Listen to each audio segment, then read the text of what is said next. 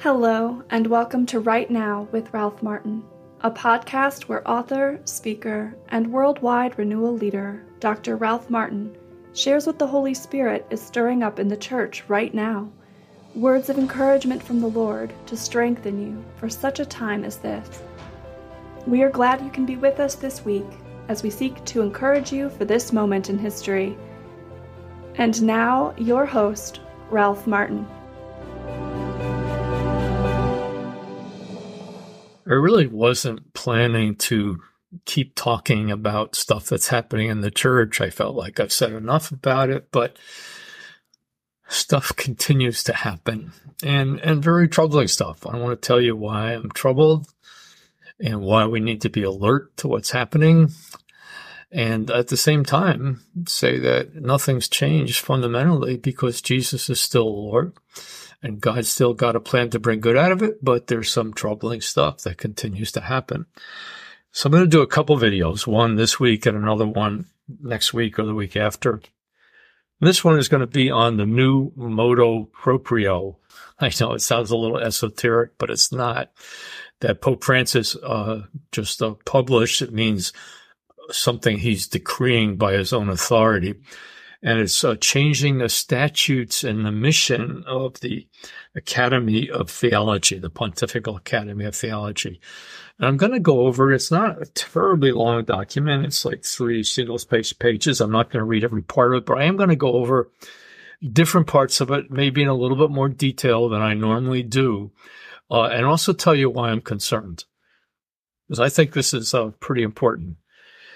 What he's doing in this document is calling for a paradigm shift in the practice of theology. We've had good Catholic theology for 2,000 years.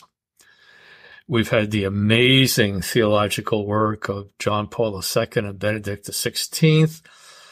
And the Pope and his associates seem to be characterizing this as rigid doctrine and calling for a paradigm shift that talks about how everything should be contextualized and we should listen to everybody and take into account many different sources of input into our discernment for the signs of the times and what our message should be and how it should be applied today.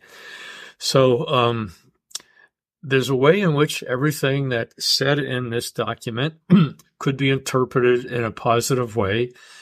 But quite honestly, coming in the whole string of things that's been happening, including the recently concluded first session of the Synod, I am concerned. But let's go through different parts of the document. It begins by saying, promoting theology in the future cannot be limited to abstractly reproposing formulas and schemes of the past.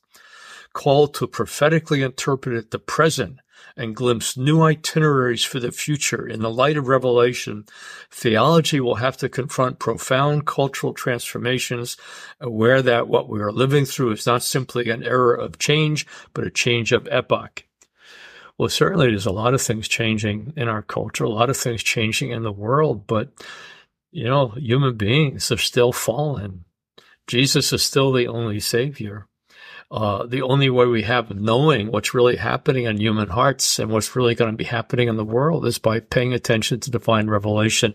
And my primary concern with this document and many other documents is that it seems to put so much emphasis on listening to what people are saying, even people who have no faith, even people who have darkened minds, even people who are in rebellion against God.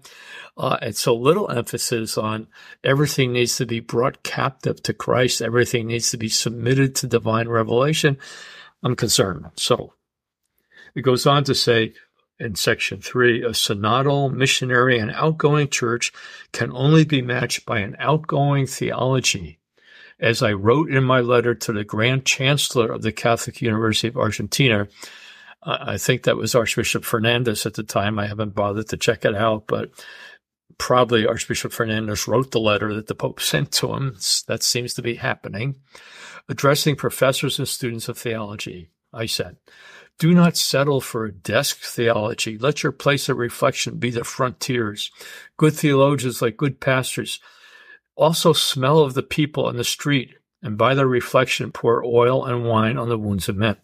I'm all for all of us having the smell of the sheep. All of us need to be close to people. All of us need to understand what's happening in people's lives. But we also need to have the smell of Christ.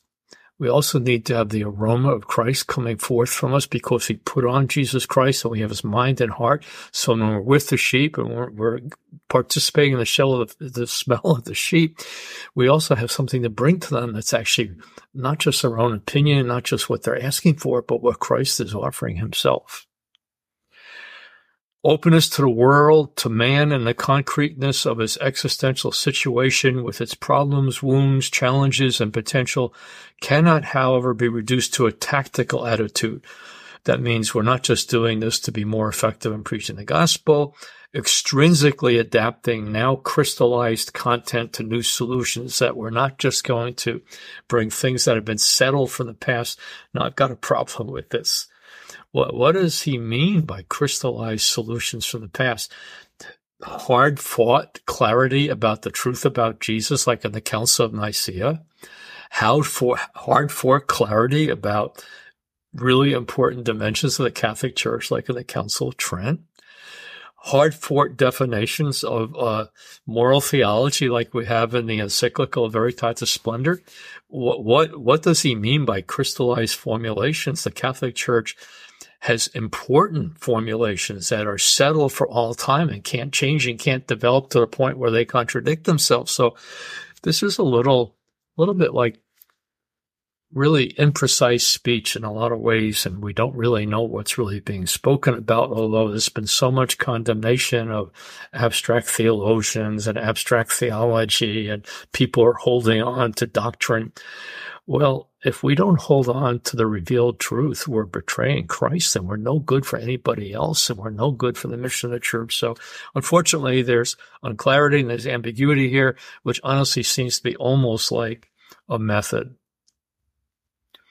We must urge theology to an epistemological and a methodological rethinking as indicated in my apostolic constitution. And it goes on to say in section 4, theological reflection is therefore called to a turning point, to a paradigm shift, to a courageous cultural revolution. And he's quoting his encyclical Laudato Si on the environment.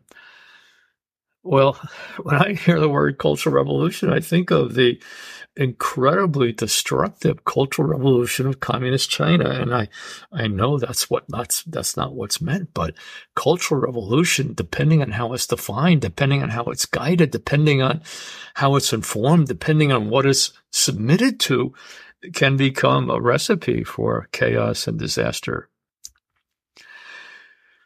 A cultural revolution that commits it first and foremost to a fundamentally contextual theology capable of reading, interpreting the gospel in the conditions in which men and women daily live in different geographical, social, and cultural environments, and having as its archetype for the incarnation of the eternal Logos, its entering into the cultural worldview and religious tradition of a people. From here, theology cannot but develop into a culture of dialogue and encounter between different traditions and different knowledge between different Christian denominations and different religions, openly confronting everyone, believers and unbelievers alike. Indeed, the need for dialogue is intrinsic to human beings and to the whole creation. So, yes, we need to encounter all of these realities, but we need to encounter them with a clear knowledge of what we've been commissioned and commanded to say to all cultures, all mentalities, all religions of all time. That there's only one name given by which human beings can be saved, and call people to conversion, to repentance, to obedience to what's revealed to us. Now, this document doesn't deny that, but it doesn't really say that. And it seems to be pointing to this kind of mishmash, this porridge, this stew of taking into account everything that's going on and not being clear how you discern and what you bring out of it. It goes on to say that we're calling for transdisciplinarity, that is, interdisciplinarity in a strong sense, as distinct from multidisciplinarity, understood as interdisciplinary in a weak sense. The latter certainly promotes a better understanding of the object of study by considering it from multiple points of view, which nevertheless remain complementary and separate. Instead, transdisciplinarity should be thought of as the placement and fermentation of all knowledge within the space of light and life offered by the wisdom that emanates from God's revelation. Hence, the arduous task of theology is to be able to make use of new categories elaborated by other knowledges in order to penetrate and communicate the truths of faith and transmit the teaching of Jesus in today's languages with originality and critical newness. Now, what we're talking about here is enculturation of the gospel. We're talking about understanding aspects of culture that need to be changed in the culture that we're evangelizing, and aspects of the culture that need to be affirmed that are good aspects. But this requires remarkable discernment and remarkable certainty and clarity about the revealed, unchangeable truth of the gospel, and not just a knowledge that includes that, oh yes, Jesus is the Lord, but a knowledge that's really filled with what Jesus actually says and what the apostles actually teach. Otherwise, we can find ourselves invoking Jesus almost as a symbol of transcendence, rather than as the concrete Redeemer who specifically spells out for us what we must do to be saved and calls us all to repent and be converted. Okay, so a lot of this is almost a little, I don't know, the language is sometimes kind of obscure. It's a little misty, mushy, unclear. It goes on to say, dialogue with other knowledge evidently presupposes dialogue within the ecclesial community and an awareness of the essential synodal and communal dimension of doing theology. It goes on to say, ecclesial synodality therefore commits theologians to do theology in a synodal form, promoting among themselves the capacity to listen, dialogue, discern, and integrate the multiplicity and variety of instances and inputs. That was a quote from another document that the International Theological Commission came up with. Now, a major theme right now in the church is synodality, and it's never been quite defined. The Eastern Catholic bishops and the Orthodox bishops say that's not our synodality. That's not what synodality means in the tradition of church. What you're doing here seems to be more like consulting all kinds of people, and out of that expecting to get an understanding of what should be done. It's not even the sense of the faithful. The sense of the faithful is the sense of the faithful. But the synodality process is consulting everybody, including many people who are not faithful, many people who do not believe what the church teaches, many people who are advocating for departing from the faith. So it's kind of a strange kind of listening. It's a strange kind of synodality, and it's certainly not how the church really understands consulting the sense of the faithful, with many people being consulted aren't the faithful. And it goes on to say, by this route, theology can contribute to the current debate of rethinking thinking. Oh my goodness. I don't know. This document would get a very bad grade in any responsible theology or literature course. It's the language is so mushy and misty that it can almost mean anything. We also must be attentive to the voice of the people.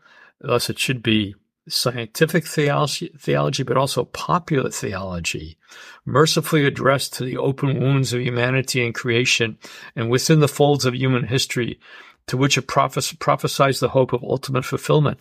Very, very big language. What's the hope of ultimate fulfillment? It's the resurrection of Jesus Christ. How can we participate in the resurrection of Jesus Christ? By believing, repenting, being baptized, and obeying Jesus and persevering till the end. Where is this ever going to be said? Then it goes on to say, theological reflection is urged to develop with an inductive method which starts from the different contexts and concrete situations in which people are inserted, allowing itself to be seriously challenged by reality in order to become discernment of the signs of the times. And then it goes on to say it's necessary that the knowledge of people's common sense, which is in fact a theological place in which so many images of God dwell, people's common sense, often though not corresponding to the Christian face of God. Only and always love, be privileged first of all. So this is the line in this document that makes me particularly concerned. When we're doing theology, this document proposes that we give a privileged place to the common sense of people, even though, admittedly, the common sense of people contains, quote, images of God often not corresponding to the Christian face of God. Does this make any sense to give a privileged place to people with darkened minds as a data for theology? I don't think it does. I think it's really dangerous. I think it's pointing in a direction to a relativized revelation and place alongside of it a lot of other things, ecumenical, interreligious, experiential, various other things. Transdisciplinary dialogue with other scientific, philosophical, humanistic, and artistic knowledge with believers and unbelievers, with men and women of different Christian denominations and different religions. This will be able to happen by creating an academic community of shared faith, a study that weaves a network of relationships with other formative educational and cultural institutions, and is able to penetrate with originality and a spirit of imagination into the existential places of the elaboration of knowledge professions and Christian communities. It sure sounds like a recipe for relativization. It sure sounds like a recipe for confusion and compromise and ambiguity. But of course, that seems to be a consistent hallmark of almost everything going on today, including the synodal method. I'm just going to conclude by saying a few words about the Synod. I wasn't planning to say anything about the Synod. I just did a long-form interview with Matt Fradd. I was in Pittsburgh recently, Steubenville, to do that, and he asked me to speak about the Synod. I said, I'd rather not talk about the Synod. So he said, how about if we talk about the fulfillment of all desire, your book on the spiritual life? I said, great. But after I said that, these documents began to come out. And there's another one on transgender people becoming godparents for people being baptized. I'm going to do a different video on. But by the time I got to Steubenville and into the studio with Matt Fradd, I said, I guess I do want to say a few things about the Synod, because what's happening is sort of unfolding in some ways the methodology of the Synod and trying to insert it into every part of church life. And of course, that's the stated intention. We need to now become a synodal church. So the method of the Synod is to invite all kinds of people and give them equal time to say whatever they want to say, and somehow put all these things together and give dignity and respect to everything, and not give any priority to people who are really deeply knowledgeable about the faith and who are faithful to divine revelation. One of the disturbing things to me was that Father Timothy Radcliffe, who was a former head of the Dominican order and a very well-known proponent of welcoming the LGBTQ agenda into the church, he's like the Father James Martin of England, was asked to give a retreat to all of the Synod delegates before the Synod began, sort of softening them up, so to speak. And then he was also asked to give frequent talks, including a concluding talk at the end of the Synod, and along with a nun called Mother Angelina. So this is what Mother Angelina said. Today, in a culture of striving for supremacy, profit, and followers or evasion, the patient sowing of the Synod is in itself like a profoundly subversive and revolutionary act in the logic of the smallest of seeds sinking into the ground, she said. Thus, the Synod seems to me to find itself called to dare a synthesis as sowing, to open up a path toward reform, new form, which life requires. It's What do you mean? Life requires a reform or a new form. Oh, I think I know what she means, but when you hear language like this, you say, could you please tell me what you mean by life requires? What do you really mean? And then Father Radcliffe concluded the synod by saying, humanity's first vocation in paradise was to be gardeners. He said, Adam tended creation, sharing and speaking God's creative words, naming the animals. In these 11 months between the two sessions of the synod, there's going to be another synod in October of 2024, will we speak fertile, hope-filled words or words that are destructive and cynical? Will our words nurture the crop or be poisonous? Shall we be gardeners of the future or trapped in old, sterile conflicts? We each choose. Yes, we should treat everybody with respect and dignity. But you know what? We can't agree with everybody. You know, the conflicts for 2,000 years of Christianity, beginning with Jesus' conflict for those who opposes him, and the Apostle Paul's conflict with those who taught error, continues in our day. And it's almost like we're being invited into a culture of non-judgmentalism, not just about people's motives, but about people's opinions. Some people have wrong opinions about what the truth of the faith is. And we need to be able to say that politely, respectfully, lovingly, having first listened to them indeed. But quite honestly, the agenda seems to be, let's kind of tamp it all down. Let's listen to everybody. Let's dialogue with everybody. Let's discern the signs of the times in these new situations. Let's have a cultural revolution. Let's have a new paradigm for theology where we privilege the common sense. You mean the common fallen sense of fallen humanity that admittedly the document says contains many false images of God? Oh, I hope not. You know, it's not over till it's over. And one of the reasons I didn't want to comment on the synod when Matt asked me is that, quite honestly, it's not over till it's over. We don't know what's going to happen. And you know, there's another whole session coming up. And I don't think we should jump to conclusions. It sure looks like those who are leading it wanted to move in a certain way. I did a video maybe a month or so ago saying it's now unmistakably clear where we're being led. And I think what I said in that video is really true. Check it out. But the last analysis, it almost doesn't matter what happens in these synods because it doesn't have any authority.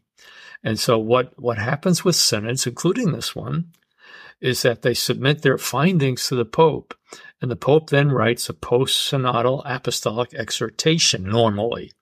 So it all comes down to, what does Francis want to do about the synods? What does he want to do about all the reports that contain conflicting viewpoints and conflicting demands and conflicting insights? For example, you know, Father James Martin came back from the synod saying, I'm very disappointed that more wasn't done on welcoming homosexuals into the church. An African bishop came out of the synod saying, that's crazy. You know, homosexuality is witchcraft. Honestly, this is what one of the archbishops from Africa said. So, yes, there's a diversity of opinions within the synod. There's a diversity of opinions within the church. So we need some clarity about what the revealed truth of God is so we can regather people in the unity that Christ wants for us in the Catholic Church. Right now, we have this unity, and it's sort of it's continuing by ambiguity and confusion and contradiction. But more of that in the next video. So, Lord, have mercy. Lord, help us.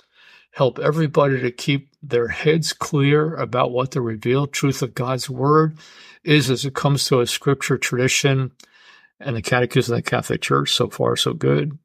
And to keep our hearts at peace.